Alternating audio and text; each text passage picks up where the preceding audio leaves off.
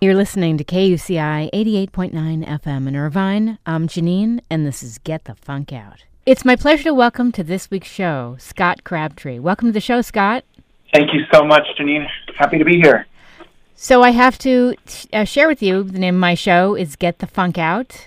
And I thought Scott would be a perfect person to help us all get the funk out. I hope so. Tell me about how you became founder and chief happiness officer at Happy Brain Science. Well, really through luck, Janine. My wife brought me into Powell's bookstore here in Portland, Oregon, and I saw a book turned sideways called The How of Happiness by Sonia Lyubomirsky, and I picked it up, and on the back was a review from Harvard professor Daniel Gilbert, whose book I had read called Stumbling on Happiness. And his review said, unlike every other book on happiness, this one is based on the best experimental data and will work. And I thought, good enough for Harvard professor Daniel Gilbert, good enough for me, and I bought it and read it. And it was my introduction to the fact that there was a solid peer-reviewed science of happiness, that real scientists were doing real research with random assignment, placebo control, and all that other good stuff that makes good science, looking at choices we can make to bring us more happiness. And then if we make those choices, our brains fundamentally work better in most situations. I felt like I had discovered the most amazing thing ever and really wanted to learn it. I finished the book and thought, I want to know this science, I want to live this science, I want to be happier and enjoy all the benefits that come with it. And about 5 seconds later, I thought, you're not going to do that, Scott. You're going to forget 95% of this in 6 months the way we forget 95% of most things in 6 months. So how can you not forget this? And I happen to be the kid of 2 teachers. So I thought, if you really want to learn something, you should teach it. Yes. So I started pitching software development conferences and video game development conferences because I was in the software development and specifically video game development world. I started pitching them with talks like The Science of Happiness in Software Development, and conferences kept saying yes, and so I kept learning more and more, and the experience essentially went viral. And in very early 2012, I quit my job at Intel and went full-time at Happy Brain Science. And I love the name, Happy Brain Science. Thank you. I was working at Intel when I discovered all of this, and Intel is a wonderful company. It's also a very engineering-driven, data-driven, skeptical kind of place where it's like, yeah, prove it to me. Sure. So I could not go out there with a presentation that was like, just be happy, and let's all put on clown noses, and it's going to be great. Have a cookie, Yeah, exactly. I would have been maybe shot. Not literally, I hope. But so I needed to prove this to my Intel colleagues, so I wanted to make happier. And so I developed, the former CEO of Intel, Andy Grove, had a quote that we often repeated at Intel, which is, everyone has an opinion, some people have data. Yeah. So I developed a very data-based approach to all of this, where I'm trying to give as little of my opinion as possible and guide people to as much solid peer-reviewed science as possible. Love it. I mean, and I love how this carries into, corporate, where you're bringing this into different environments, workshops, and things like that. You want to talk about that? Absolutely. Like it or not, Janine, we spend most of our hours at work. And so if somebody listening to this is working full-time, like it or not, they probably spend more time at work than doing anything else in their life, possibly outside of sleeping. But for most of us, we work more than we sleep. Mm-hmm. And certainly for the time we're conscious, like it or not, we're spending more of our time at work than anywhere else. We're spending more time with our colleagues than anyone else in our lives. And in my experience, too often that's an unhappy work experience.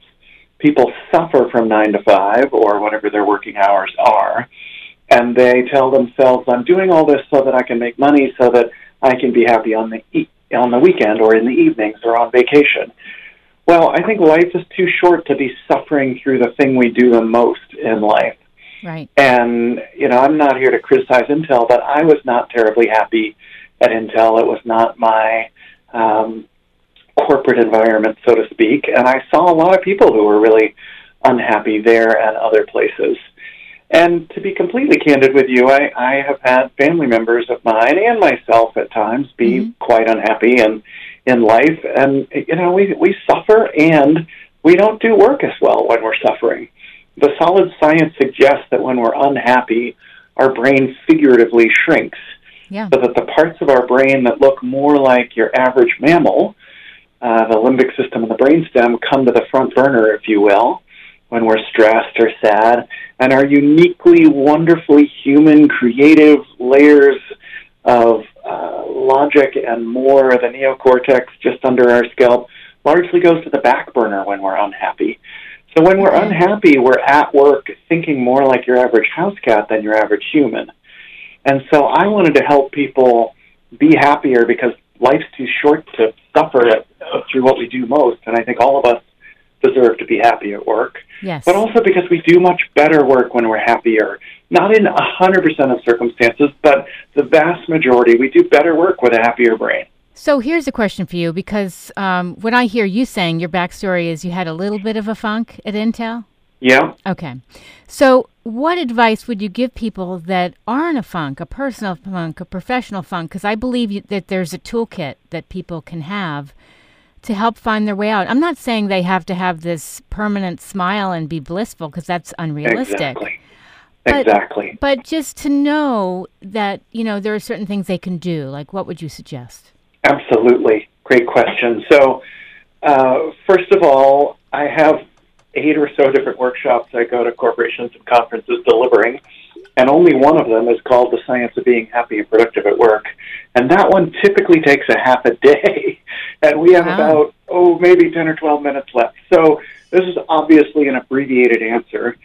But for people who want to learn more, I have a recommended reading list of science-based books about happiness that is completely free, of course, on my site, happybrainscience.com.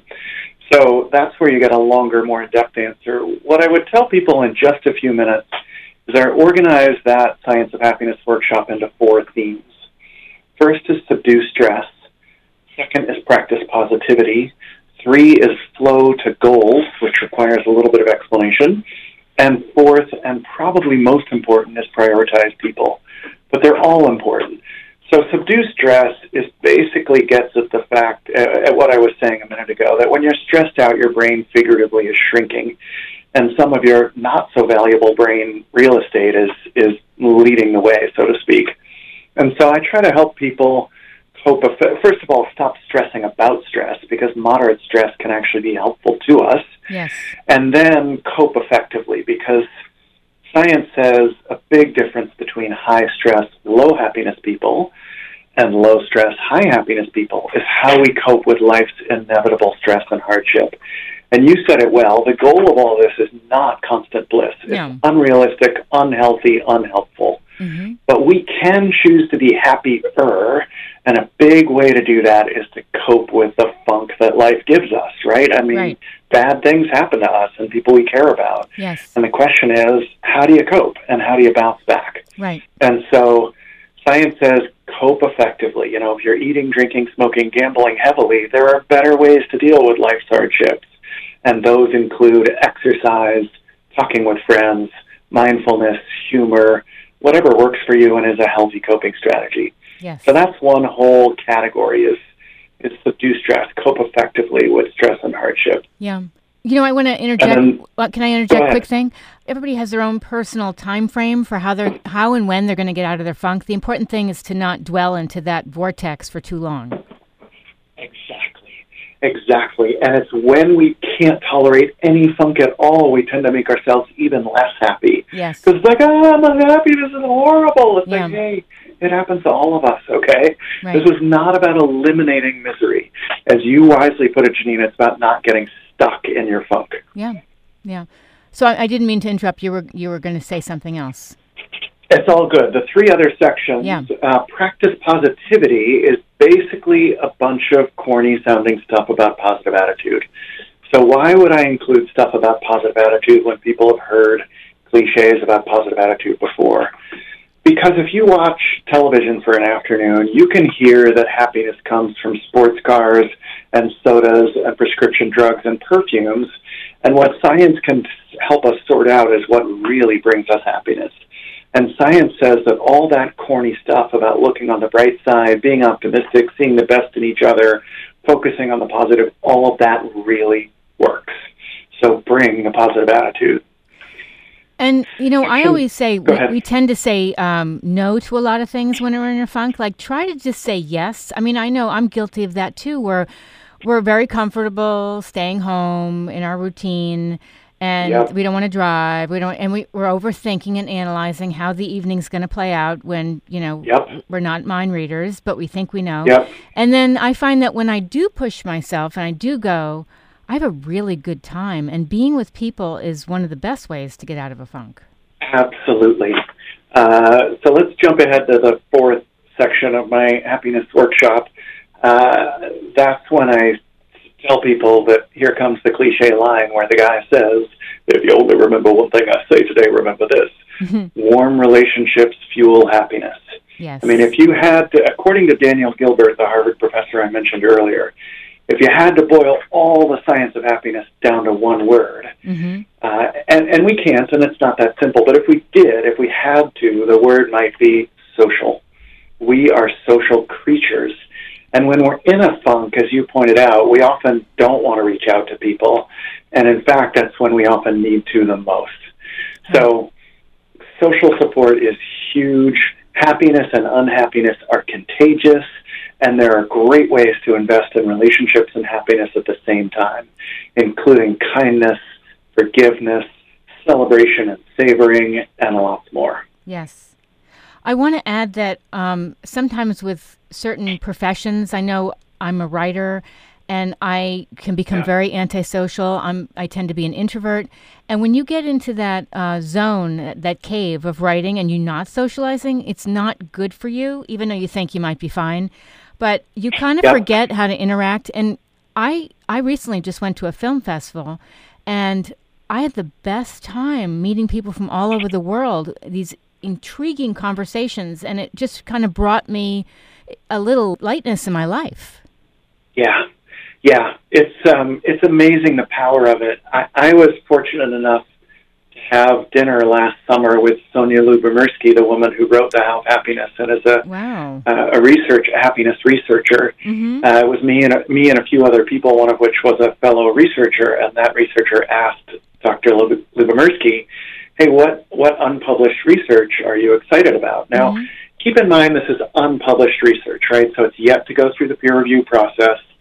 So you can take this with a big fat grain of salt. But Dr. Lyubomirsky said that she and some of her grad students had been running an experiment that had found the biggest boost in well-being of any happiness intervention they had tried so far.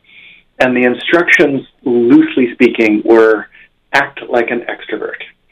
Now, introverts like you, I know, are thinking, but it's exhausting. It's hard for me. And I get it. I totally get that we have different styles.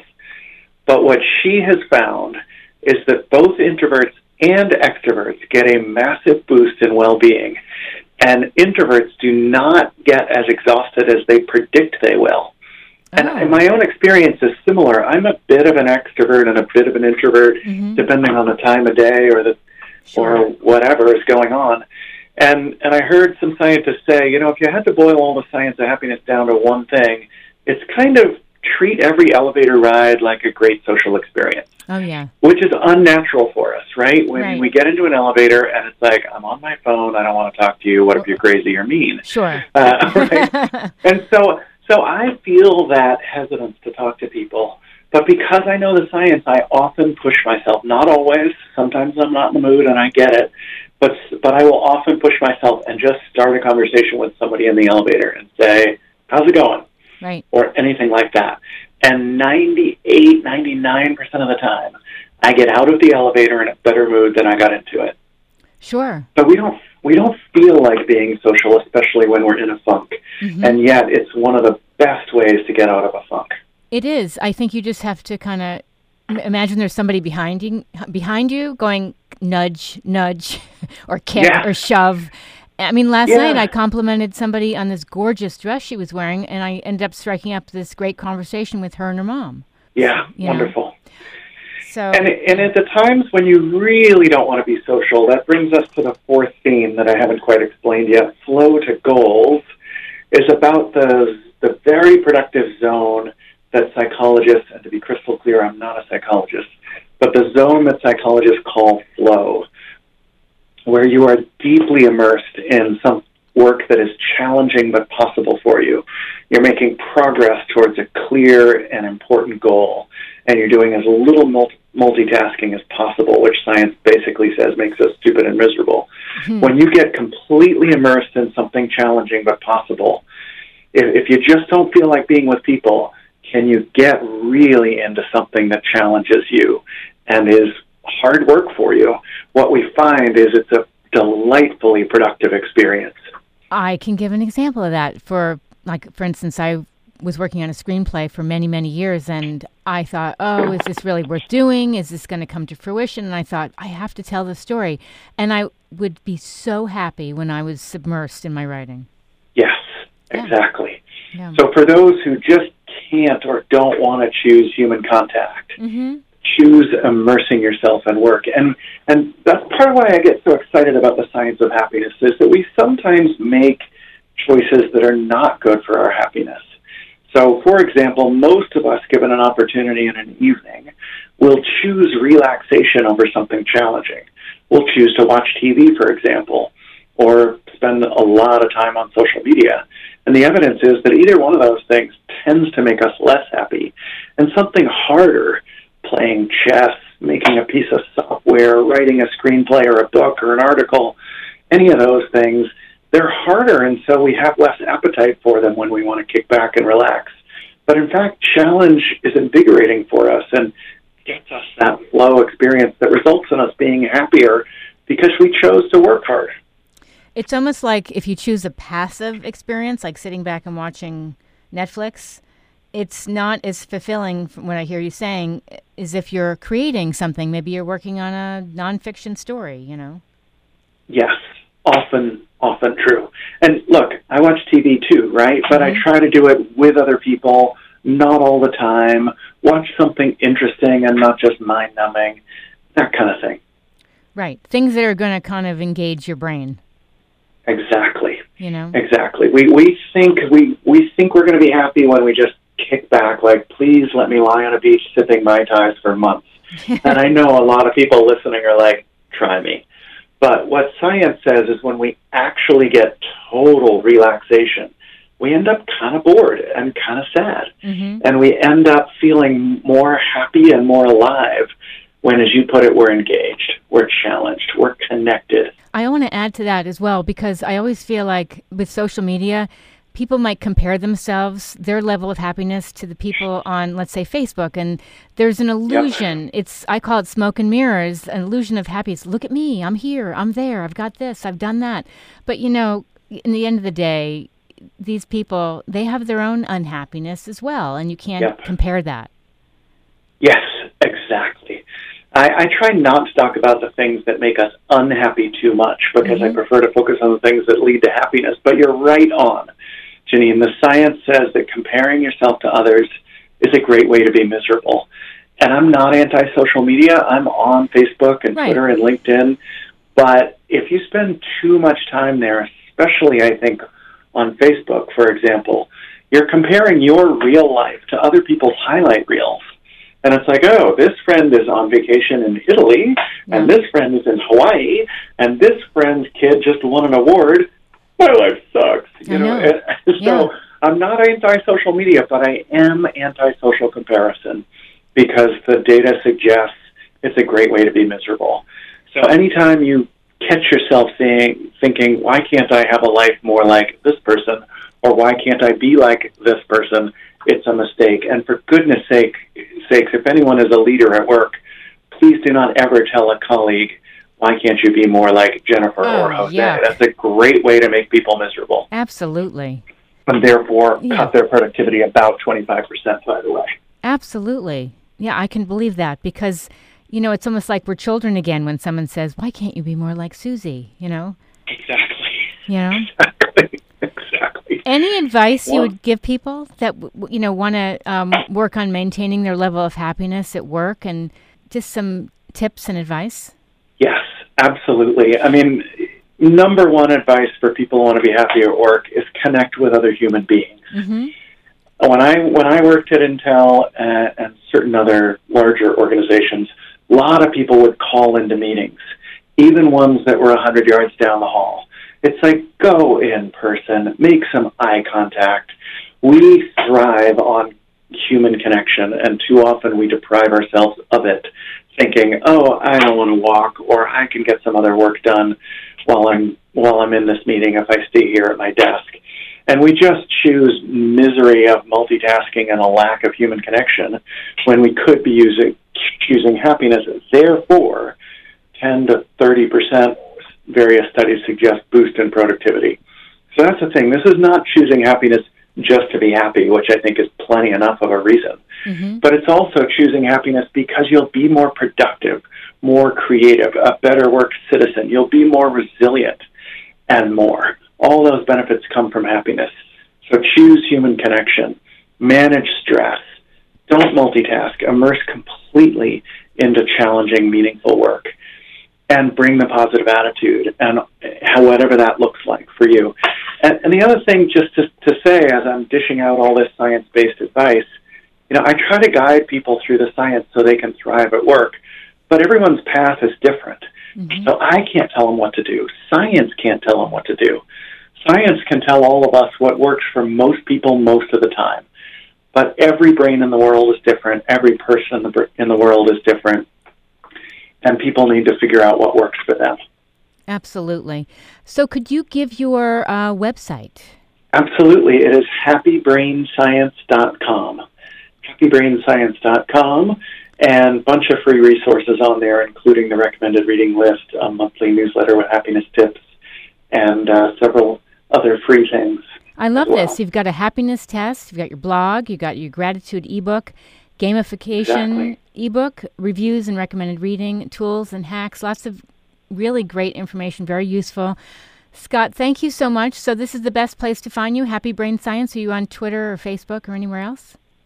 Yes, Happy Brain Science is on Facebook. I am on LinkedIn. I'm Scott Crabb on Twitter. And again, if you boil it all down, it's about human connection. So I love connecting on social media when we're really connecting, not comparing our lives to others, but connecting and having meaningful engagements with each other. It's awesome. So I would love to interact with you and any listeners online. Fantastic.